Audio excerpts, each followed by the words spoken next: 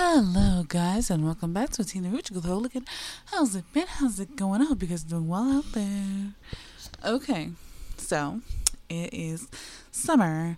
It is fucking hot out there, bro. It's fucking hot. Like, I don't understand. It's just ridiculous. I feel bad for all these areas going through extreme heat waves. New York has been constantly under state of attack by its own fucking air. I kid you not. It doesn't feel good out here. But regardless of that, the tourists are back. Of course they are. And we're just having a quote-unquote blast. So, I have been letting the manhwas and mangas accumulate over time. Because sometimes I feel like these people don't post enough. It's a me thing, I know. Because I should give them some space and some time. But fucking Christ, sometimes like I just really want to like binge read, and so I have to let things accumulate, and they don't accumulate as fast as I hoped they would. I stopped reading for like almost a whole month, and I feel like I came back to only like a few little sprinkly chapters. But regardless, I'm gonna update on them because I'm here for that. So let's start with Ned. Okay, I don't know if you've heard about this. It's infamous at this point. By the way, BTW, there is an upcoming printed version of this coming soon in, if I'm not mistaken, around November to October. So if you're interested in getting a printed version, that's how you do it. You can put in your pre-orders now. Está bien. And it has gone, okay, look, it's weird because it's like high-key incesty. Like, and it's not like a father-son incesty. It's more like a uncle incesty, where the uncle is the victim incesty. Yeah, it sounds crazy, but you gotta believe me on this. And it's just taking a turn for the weirder. And I remember I actually did some research into some of the story, and this is not how it was portrayed. But I'm interested in how they're doing it right now. It's definitely a page turner because I don't want to spoil it. It's based obviously on a mythological story for Egyptians, so if you know that, then you at least have a good base to start. If you don't, the story, in my own lamest terms, that is like absolute basic. What happens is there were two gods and goddesses that were the main ones. Let me find out. I don't want to fuck up the name. So give me a second. Okay, found it. So the story goes that Osiris, the god of creation at a period of time, not fully but somewhat, also known as the god of Egypt, impregnated his brother's Set wife. They were all related, by the way, BTW. They were all related, but they were gods, so I guess it makes it okay. And so yeah, Set's wife Nephthys got impregnated by Osiris, leading Set to go and try to kill Osiris. This upsets Isis, which is his wife, and also their sister, their common sister. It sounds horrible for me to say this. Also the sister, and when Osiris is killed, Set chops off his body and spreads his body all throughout the Nile and Egypt to kind of make sure he doesn't come back together again, because gods are technically low-key immortal. So that doesn't make Isis happy. So she tries to go on a hunt and and put her brother husband all together. Eventually he does, but he doesn't come back because he now transforms into the god of the underworld. That's how the story goes. But from what I'm remembering, Set doesn't really have any children of his own. But in this story, Set is a redhead, and by the way, he's supposed to be the god of sand and war. So, fun fact. And this version of events in the BL, what happens is Supposedly, Osiris is married to Isis, but he's always been in love with his brother Set.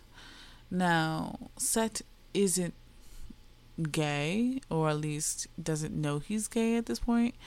And Osiris is just obsessed with Set.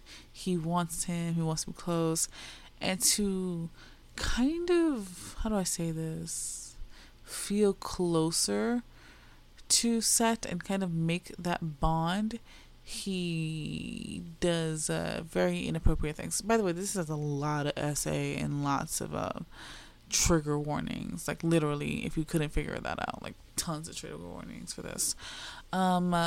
Messes with Memphis to produce a child that's supposed to be part Set, part Osiris, part, like a weird mix, but the gods aren't really for it.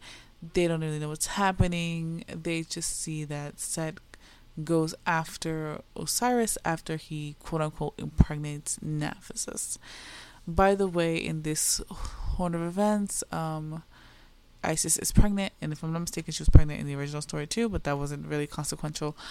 So she's pregnant and she ends up giving birth, trying to put his body together, but he refuses to come back and doesn't give any kind of fucks about her, because he wasn't in love with her. He just went with her to kind of keep the quote-unquote family together and to play a role.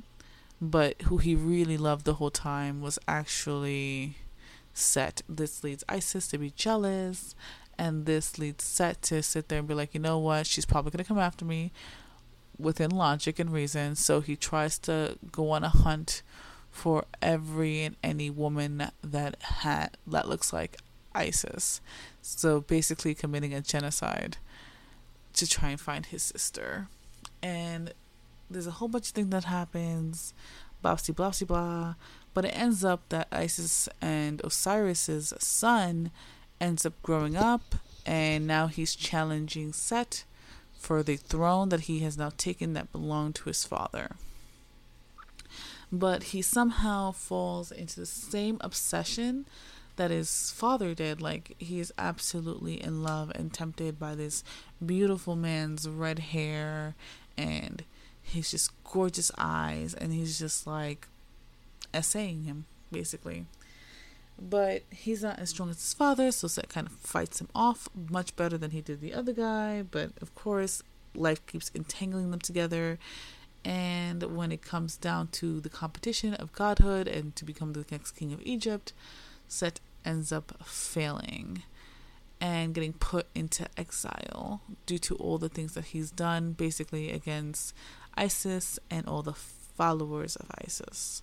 It is crazy story, and it is super interesting, and at current point his godly powers have been bound as a punishment, but Isis's son is watching him and basically trying to protect him from all evil while other people try and possess him.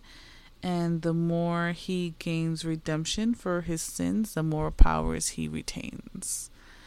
It's very interesting and very sick. There were times I had to completely stop reading it. But there were times that I would just be fascinated by where the story was going. It was super interesting. So it's been updating constantly. Right now it's at like 136 chapters. It is all interesting and not always beautiful, but very well told, because there's a lot of characters that play into this, and it's kind of crazy how you see how their emotions affect their leadership, but you can kind of feel for each one's side. You can kind of feel for the only one I don't feel for is Osiris. I don't feel for him because he's kind of a low-key an idiot. I'm like, bro, you could have just gone for your brother for realsies instead of doing all the crazy shit that you did, involving both of your sisters, one that you completely manipulated, the other one that you used. It's terrible. Like, I think the real villain of the story, I'm not gonna lie, the real villain of this whole entire story, and I don't know if other people have caught on, is definitely Osiris in this. Like, he is the worst. He's the catalyst for all the events, and I know that they tried to justify a little bit, but it's like, bro, the shit that he did was not even cute. Like, it was not even okay. So another thing that I have been caught up on reading is, which I feel like there's not enough of, When the Killer Falls in Love. Now, I have been writing this. I have been writing the story for a very, very long time, and I can honestly say I cannot get enough. Whoever's writing this, get the fuck on it, bro. Get the fuck on it, bro. Like, brinca, bro, brinca. I need you to with this. Anyways, it's good. It's murder mystery. It's like, you guys know. I'm not gonna repeat this, but yeah, super like invested, super interested. Hey, that reminds me. So there's a side story going on with Dangerous Convenience Store. One of my favorites of all time. So, Dangerous Convenience Store, there's a side story going on, and it's like a little bit of a back in time alternative universe situation, and it's good. It's good. And did you know that there is a book coming out around November to December for Dangerous Convenience Store? Yes, there is. And it is in my cart. It's in my cart because I cannot wait. Honestly, I should have pre-ordered it, and I'm probably going to do that when I get a little bit more money, because right now I'm trying to pay for some courses that I want to take. Putting some money away for that. But otherwise than that, bro, I'm excited. Estoy excited. But yeah, I'm excited to actually pick it up and have it, just to have it, and I will reread it as soon as I get it. It's just gonna be a thing. So yeah, that's been updated as well. I'm still reading ¿Cómo se llama? Love in Orbit, but it's okay. I'm not gonna really recommend it as of yet, but what I am gonna recommend is Shutline. Okay, so the plot is thinking Korean Eminem is giving. How much more could I recommend this? Okay, so it's not one of my top ones, but it's definitely one I'm consciously trying to keep up with. And the only reason I say that is because it is very interesting. The characters all have their own motivation. You don't know who's who. We just had a huge revelation right now with Korean Eminem, and I'm shook to my core because I did not expect it. But otherwise than that, bro, this shit is kicking. It's kicking. I like it. Yeah, so that's that's a guess from me. Okay, now let me talk about one of the more controversial things. I know that I talked about an edit that's really controversial in itself, but let's talk about my hate relationship with Jinx.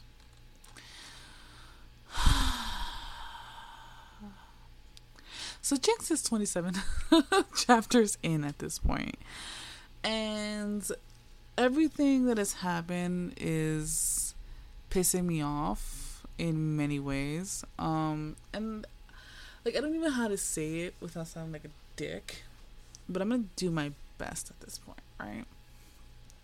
So we have that giant fucking wrestler asshole who is complete piece of shit. Let me stop. And now they're trying to justify some of his behavior. Like, it is bad. It is so bad. But now he's quote unquote doing good deeds. And I'm like, he's not really doing any good deeds. He's doing it to be in self-interest. And to me, if you're doing good deeds, quote unquote, but it's to interest yourself, then you're not really doing good deeds. You're doing performance art. Right? Can we just agree with that? Anyways. So this guy's doing performance art kind of in its own way. And who knew he had a little fucking fan at the gym, and he's been licking his boots trying to get his chance to kind of spar with him and train with him. But guess who he decides to train with instead of, the actual boxer? The fucking doc. The skinny ass, little ass, twink ass. No offense to him, he's a good boy. Um, doctor, physical therapist. And honestly, watching those chapters reminded me of why I still personally want to kick his ass. But when he did get a punch in, I was kind of happy. I was just mad about the results of it. I'm not gonna go into it because I'm honestly waiting till it's done to give a full in-depth review of how they try to manage to make him seem like that bad of a guy. And I know they're gonna do it by trying to be like, oh, it's because he's misunderstood. And honestly, I can't wait for the bullshit to start. I'm not gonna lie, I cannot. For the life of me, no puedo esperar. So, also, I finished reading Boss Bitch Baby. Can we say that shit was good? Okay. It was dramatic at many points, and most of it could be fixed with some like fucking communication. But it was funny, it was interesting, it was pretty, the art was cute, and overall it wasn't a bad read. It was just not anything spectacular. It wasn't like, oh my gosh, this is so sweet, or oh my god, this is so toxic. It was kind of like something midway. It was not too bad. By the way, I'm letting what's it called, Remarried Empress just go on. I'm just letting it pop off, Queen, until I decide to return. Because the last time I left, I was in 100 chapters or something like that. And now it's in chapter 139. I'm just going to let it pile up until the day that it just like, oh, let me just go for it. Anyways, so another thing I have been reading, and it's not updating frequently enough for me, is Perfect Buddy. There is like a stalker involved, but they're not talking about it. I need to know who this stalker is, because they threw a stalker in the mix, and now I'm just like, who's this stalker? Who's that Pokemon? Yeah, that's me right now on this. But I have no choice but to wait, and I'm still waiting for an update on I Became the Lousy side top. I'm waiting for that shit to update. Here in the days of old, just waiting for it to get good. Stop. Why am I singing? You don't want to hear me sing. I don't want to hear me sing. So why am I doing it? Also, I've been reading No Arguing with Mr. Mo. Funny ass book. And it's my favorite subject, which is always office romance. Something about that just does it for me, and I cannot explain to you what it is. It does it for me, and I don't feel ashamed about it. I'm just gonna say it. That's good shit right there. So the story goes is you have an antisocial boss who people don't really love, but they respect, which is cool. I respect that. He's not bad or anything like that. He's just carries himself in a way that makes him seem grandiose, and so people don't really vibe with him much. And he needs a secretary. So he gets a recommendation from one of the guys who worked there, and this beautiful man starts to work. What's his name? Let me find the characters. I've been trying to do things a little bit better. Let me close some of my classes that I have in here. Ew. Characters.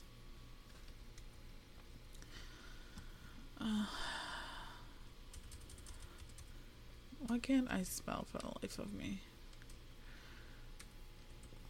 Hope you can hear the little typing in the background. It's an aesthetic. Let me stop.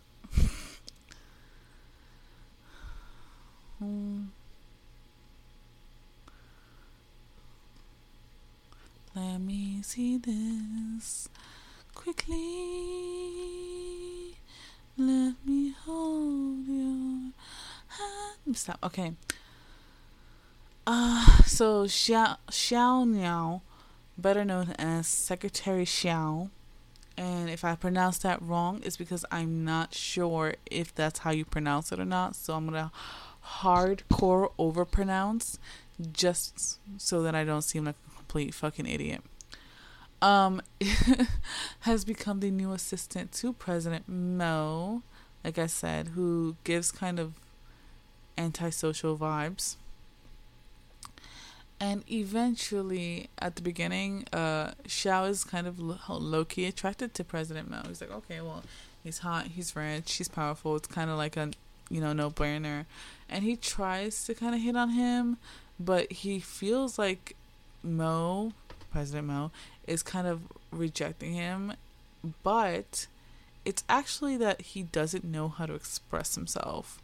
And so through the various chapters, we kind of see President Mo fumble the bag a lot when it comes to Xiao. And then he eventually kind of grips, the concept of like how to try and approach people. And you see him like really trying to make an effort, but it just keeps kind of backfiring on him because he doesn't have the skills. But it is kind of cute. Eventually they do kind of get with it, but there's still kind of a lot involved. There's friends, there's like, the political spheres, it's who they are as people and how to like navigate each other. It's cute. I'm not gonna lie, it's that cute. It's that cute. Okay? Alright, we're together on this. It's cute. And I like cute shit. So, it's a me thing, bitch. What else? Oh my gosh. So, I ended up reading My Perfect Boss. I thought it was going to be better than it was, but it wasn't. So, let's hop into it, shall we? So, what happened is that our boy is a very bad worker. He tries. Our main character is a very bad worker, and he tries. He really does. But he's just a master at pissing off his boss and being an absolute fuck up sometimes. But one day, when his boss is actually like eating alone, just chilling, this dude decides, hey, instead of me just going home with my friends, I'm gonna hang out with him because he seems low-key lonely. Let me just go say what it is. What's up? Pero, and here's where the big butts come in. The boss just wants to be left alone. He's like, bro, I don't know what's happening with you. Just, can you yeet out of here?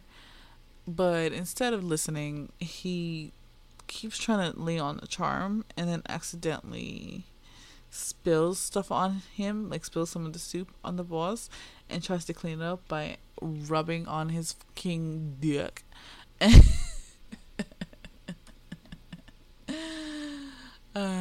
Needless to say, it didn't work out great for him because the boss just kind of sat there and said, fuck this shit, and left him looking kind of like low-key stupid. But he came back or whatever, and he realized that his boss is actually like a cat boy, and it's part of the Animorph situation. And if you got the reference to Animorphs, then you got the reference to the freaking middle school books I used to read, and I refuse to acknowledge that in real life. But yes, I used to read those shitty books. God bless. It was a different time back then.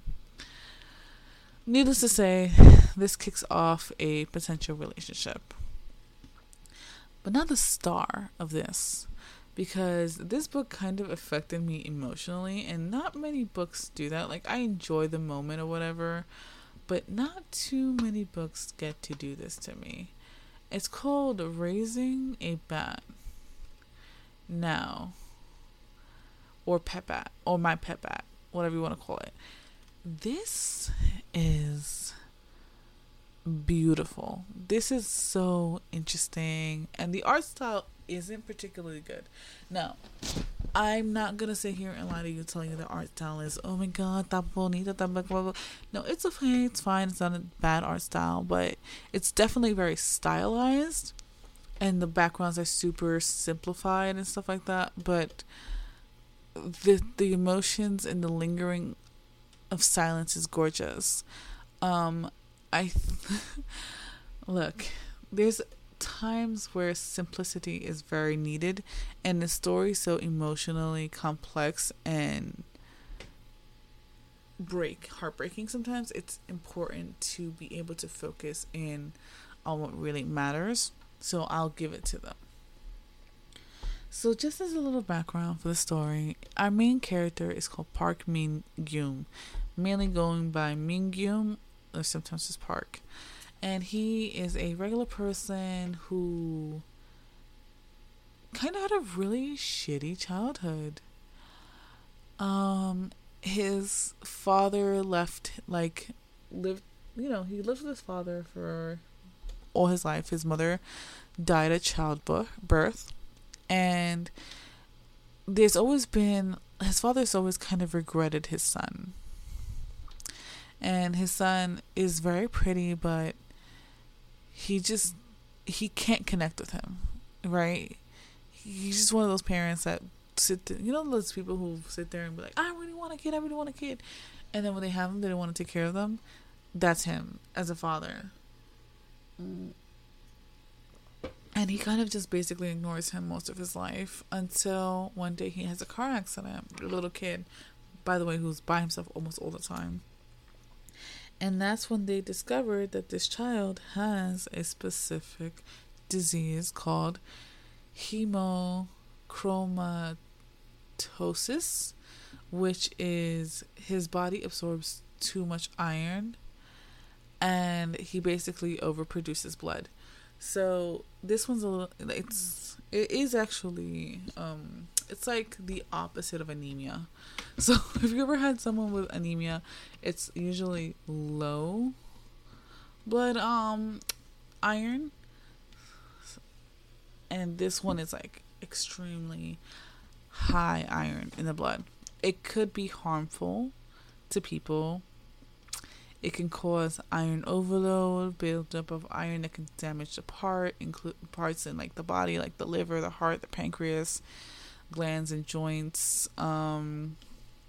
It's usually an inherited disease, but it's very, very rare. Like literally, it's very, very rare disease to have. You'll more likely find someone with anemia than you'll find someone with this particular disease. So it's interesting that they brought this up. As someone who works kind of like in the medical field, it's kind of fun to see people use some of these things. Anyways, I'm sorry. I know this is weird, but for me to bring it up, and it's like, whenever I can, it's fun to like mention some of this weird stuff that happens to the human body. The body's weird. Anyways, so to kind of stay healthy, he donates blood regularly, but that also comes from his father. So his father realized that he can make money basically off of his son, selling his son's blood. Like I said, there's a lot more anemics than there are these people with this specific disease.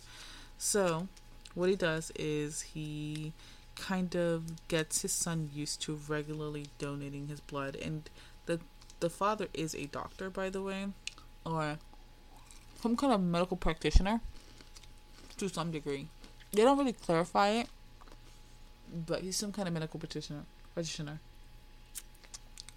Anyways, so he kind of uses his son to make money.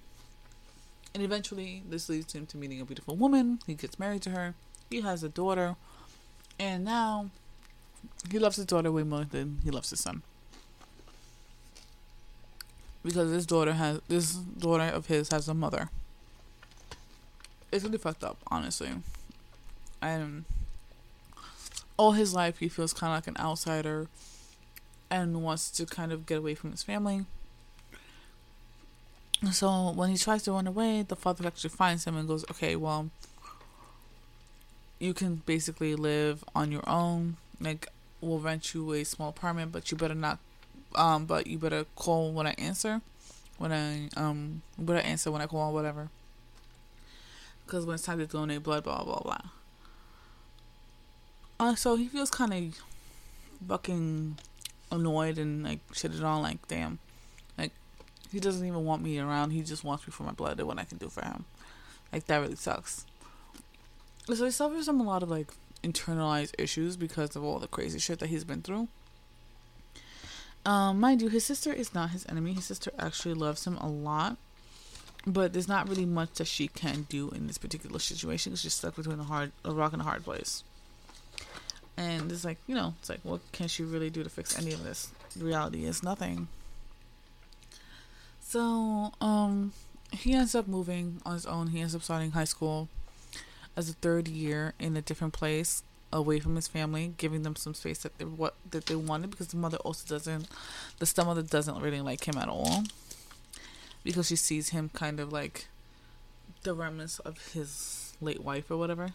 So he's starting his new life as a high school boy in a different Providence, in a poor Providence, and on his first day there, he basically gets attacked.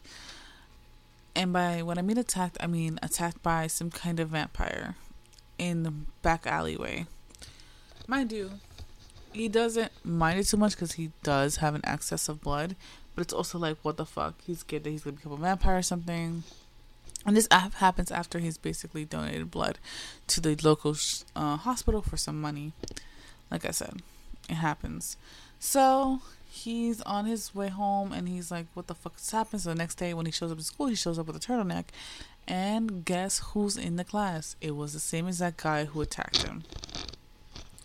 And he notices that he's pale and he's weird and nobody really wants to befriend him or anything like that. So he kind of keeps his distance a bit. But this guy also is kind of feeling weird, like, oh shit, like I attacked him and he knows it's me. Ends up that this guy who attacked him is called Kim Chung-sung, who is a half vampire boy who needs to drink blood to live. It cannot be animal blood, it has to be human blood. And ironically, his mommy works as the nurse in this school that he wanted to go to himself. Now, this ends up with them having this kind of weird power relationship where Park ends up being the one to be kind of like the provider of life for Kim. Mind you, Park is now working part-time, trying to pay his bills off, trying to budget for his like little apartment, going to school full-time, trying to get into K University. This is like his last year and shit, so he's working really hard and he's being very focused. And he finally gets a sense of power. And so he kind of somewhat sees Kim as like a pet. And so when he does get his name on his phone, he calls him a pet.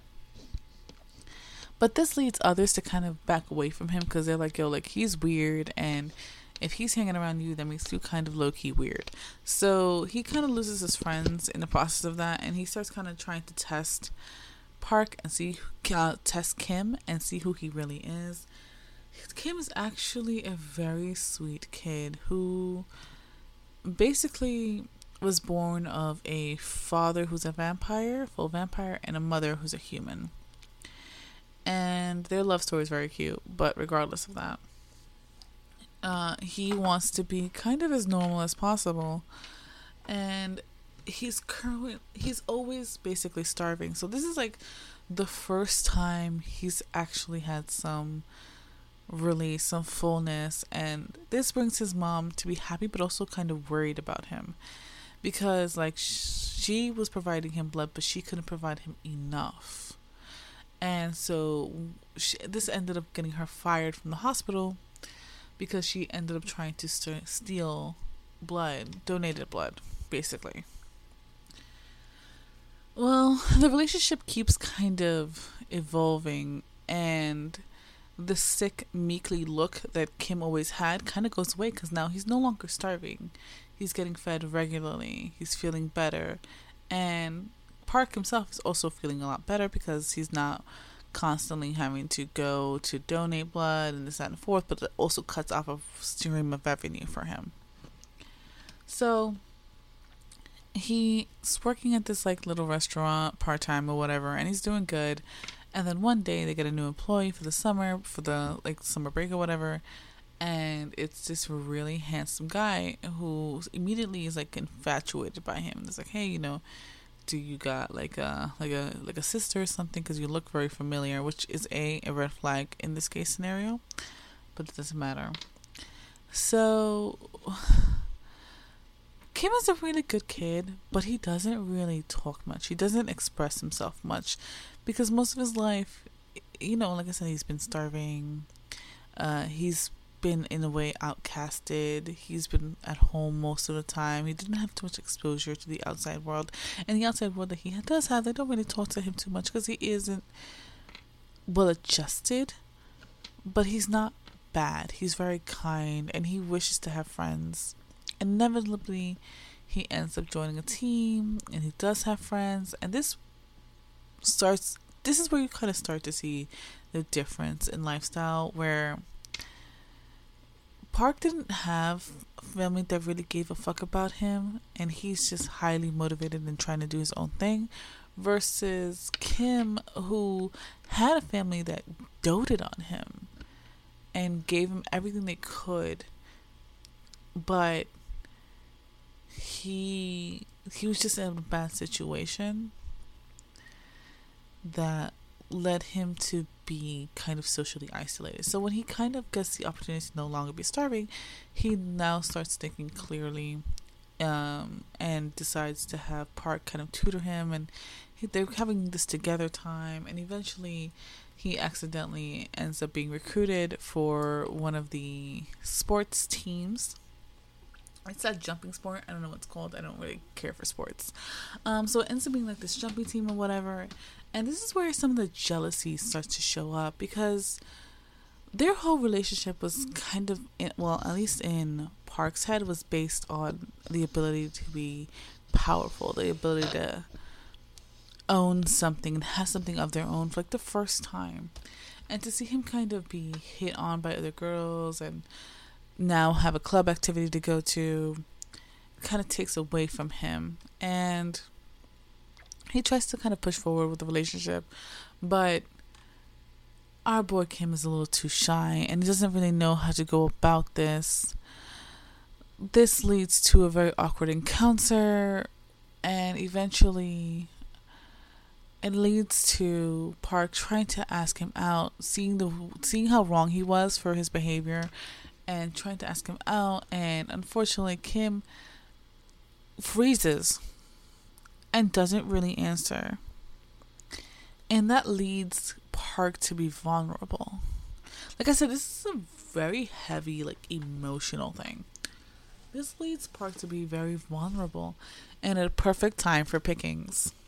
So that means that the hot guy who was working with him now decides to kind of take the leap and take him out to kind of get his heart back in order, because mind you, Park and Kim at this point have been on dates, and they're both kind of misunderstanding each other, but they both want to be together. It's just that Kim can't get his words straight, and then Park very quickly jumps to the most negative of situations. So this guy ends up being like, hey, you want to drink, I know you got your heart broken, but let's drink, let's smoke, let's get it all out of your system. And then he kind of takes advantage of Park, because like he already knows he's in a bad situation, and that's what makes him a shitty person. He's already in a bad situation, and here he comes making it more complicated. They end up engaging in activities that are of a sexual nature while he's intoxicated and smoking and so forth. And Park, being more innocent at this point, is like, hey, does this mean that we're dating or whatever? And originally the guy was going to say no, but then kind of just went with it at that point because he was lonely. And that's so sad because he was lonely because he missed his girlfriend. And his girlfriend looks exactly like Park. Yes. It's very sick and very twisted. It's complicated because now when Kim does put it together and he tries to go for it, he's a little too late. And he kind of feels the separation that they're having between each other. And so he tries to go and date someone else too to kind of get over his feelings. Mind you, I'm simplifying a lot of the things that happen. But it doesn't all end well because Kim knows that he's using somebody and he feels very guilty for it. And one of the biggest guilts that he has is that he can't enjoy things with other people all the time. Like, he can't actually partake in, like, eating human food and doing certain things or whatever. But, it ends up that Park ends up catching his current boyfriend cheating. He kind of gets back together with Kim. Mind you, he ends up finding out that Kim has a great family and he feels like trash because of it. He's like, oh, well, I don't even deserve to be here. And this also kind of fucks up their relationship as well. It's kind of complicated because he's like, I don't really deserve to be in this kind of love scenario. This isn't right for me. And so he kind of isolates himself. This leads to him to start abusing his body. Park abuses his body. But, Kim does find him in time. He takes him back with him. He takes him back to his house and kind of brings him into his family in many ways. Mind you, his mother, who's a nurse, is already kind of iffy about him and their relationship because this is like the first time she's watching her son really go through heartbreak like this and seeing the kind of codependency that they have. I'm telling you, it's very beautifully written because it has a lot of emotional value. And that's kind of a little hard to come by because everything is so... some of it is very dramatic, but a lot of it is so subtle and so beautiful and so eloquently put that it's just like, wow, it just kind of takes your breath away. There's confrontation, there's resolves. Not all the resolves are good because one of them kind of pissed me off because I wish they would have went with it, but I understand that from his character point of view that was growth on his part, and I have to respect that not everyone's growth is the way you want it to be. Sometimes it's the way they need to address things. So yeah, I found it to be like very interesting, and I binged the whole thing in like 2 days. I kid you not, I binged the whole entire show, the whole entire like manhwa in like 2 days. So yeah, it was good. I recommend that. I don't say that the art style is great. You never heard that from me because that was not the case. But otherwise than that shit was fucking fire. Also, I've read a real book. Yes, a real book with real words. It's been a while since I've done that. It's a Kindle book. And it's called Monsters of Midlife by Melanie Ahmad. And I'm not gonna lie, it was very interesting, and I'm very glad that I got it. It's a monster romance with a divorcee in her 40s who is a cancer research scientist who broke up with her boyfriend, her husband, writer of 3 years, and she's been separated from him for 3 years because their relationship was kind of non-existent. Like, they had a relationship, they got married, but he was more married to his job than he was to her. And what his excuse was is that he was working in the family diamond industry, and that led him to be constantly far away from her, and in many ways neglecting her emotional needs and physical wants. And this leads her to kind of put in a request for divorce because she hopes that it would scare him into getting his shit together, but instead he kind of doubles down on it and it's like, fine, like, you want a divorce, that's perfectly fine, and basically leaves everything to her, like divorces like very amicably and just disappears basically. And we leave her, like, we find her in like a state of like, it's been 3 years, like, I haven't really done anything, my heart is still attached to Ryder, and I don't know what I'm supposed to do to get over this. This is not something that I planned for. And so she sees herself as like more frumpy and older. She has more gray hair now. Like, she's a little chubbier. Like, she moved up in the ranks a little bit, but she's satisfied where she is because she loves being a scientist. She loves being part of the research. She likes being part of the team. And, she's very fulfilled otherwise when it comes to herself and her careers.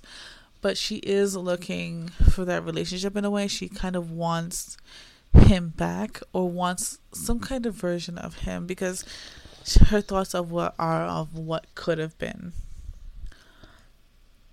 But this is where we kind of get two sides of the story, because we see things through her perspective and we see things through his perspective. Now, Ryder isn't actually human. Ryder is a demigod. He is a demigod of monsters. And he was forced to take on this role because his father basically disappeared and left his mother as a single mother of 2 demigod children.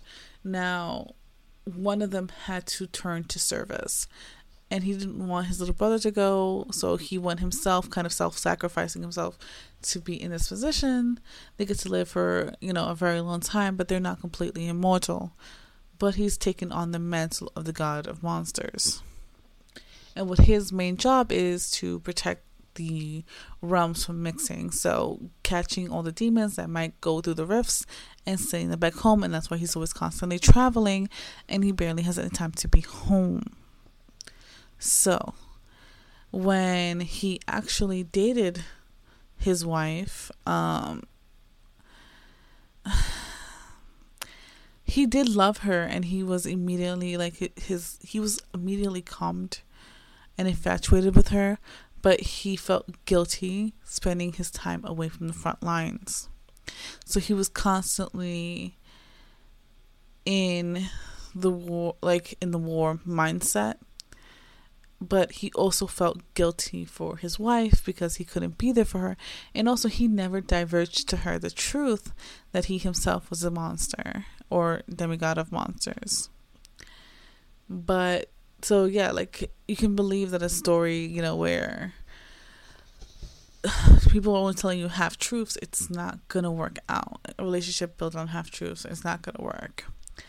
So when she files for divorce, he's immediately heartbroken, but he kind of follows through with it because he thinks it's the best thing for her, because if people found out that he was married, they're more likely to come after her, because it would be an easy access point to him, even though he does have a mother and he does have a brother. So, irony or whatever.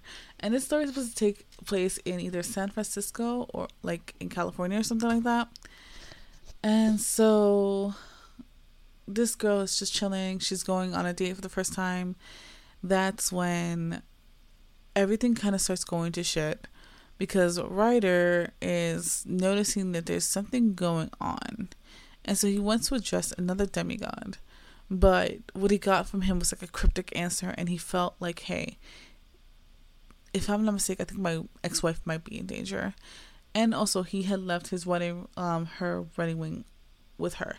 Those wedding rings are actually part of a set that are actually magical rings that now he needs to collect. So he goes over there and starts, looking through her shit, and she kind of feels that he's there. And eventually he does show up the normal way. But this also leads to a bunch of tragedies that happen in the wake. Like, her house gets completely attacked and brought down and into like some kind of sinkhole, which is actually to Tartarus. And so him, fearing for her life, decides to kind of kidnap her and take her away. She is fighting him all the way there because she's like, fuck you, bro. Like, you abandon me. Like, why the fuck are you coming back here out of nowhere? But anyways, he does kind of force her to go with her, and he kind of reveals a lot of the situation, even though he didn't want to. This leads to a lot of revelations about her and her lifestyle. Mind you, she's someone in her 40s, and who she actually is in some of her lineage, which leads them to kind of be in this weird wishy-washy condition where they both kind of want each other, but they don't want to be together, but they kind of low-key want to be together. And it's really interesting. It has gods, it has monsters, it has romance, it has divorce, and people in like older stages of their lives, which I really do appreciate. I feel like a lot of fantasy tends to be aimed towards either white men or kids. So I'm glad that there's something else out there. But I've been talking for way too fucking long, so I'm gonna go now. Alright? Bye. Thank you for joining me. Without the ones like you, who work tirelessly to keep things running, everything would suddenly stop. Hospitals, factories, schools, and power plants, they all depend on you. No matter the weather, emergency, or time of day, you're the ones who get it done. At Grainger, we're here for you with professional-grade industrial supplies. Count on real-time product availability and fast delivery. Call, click Grainger.com, or just stop by.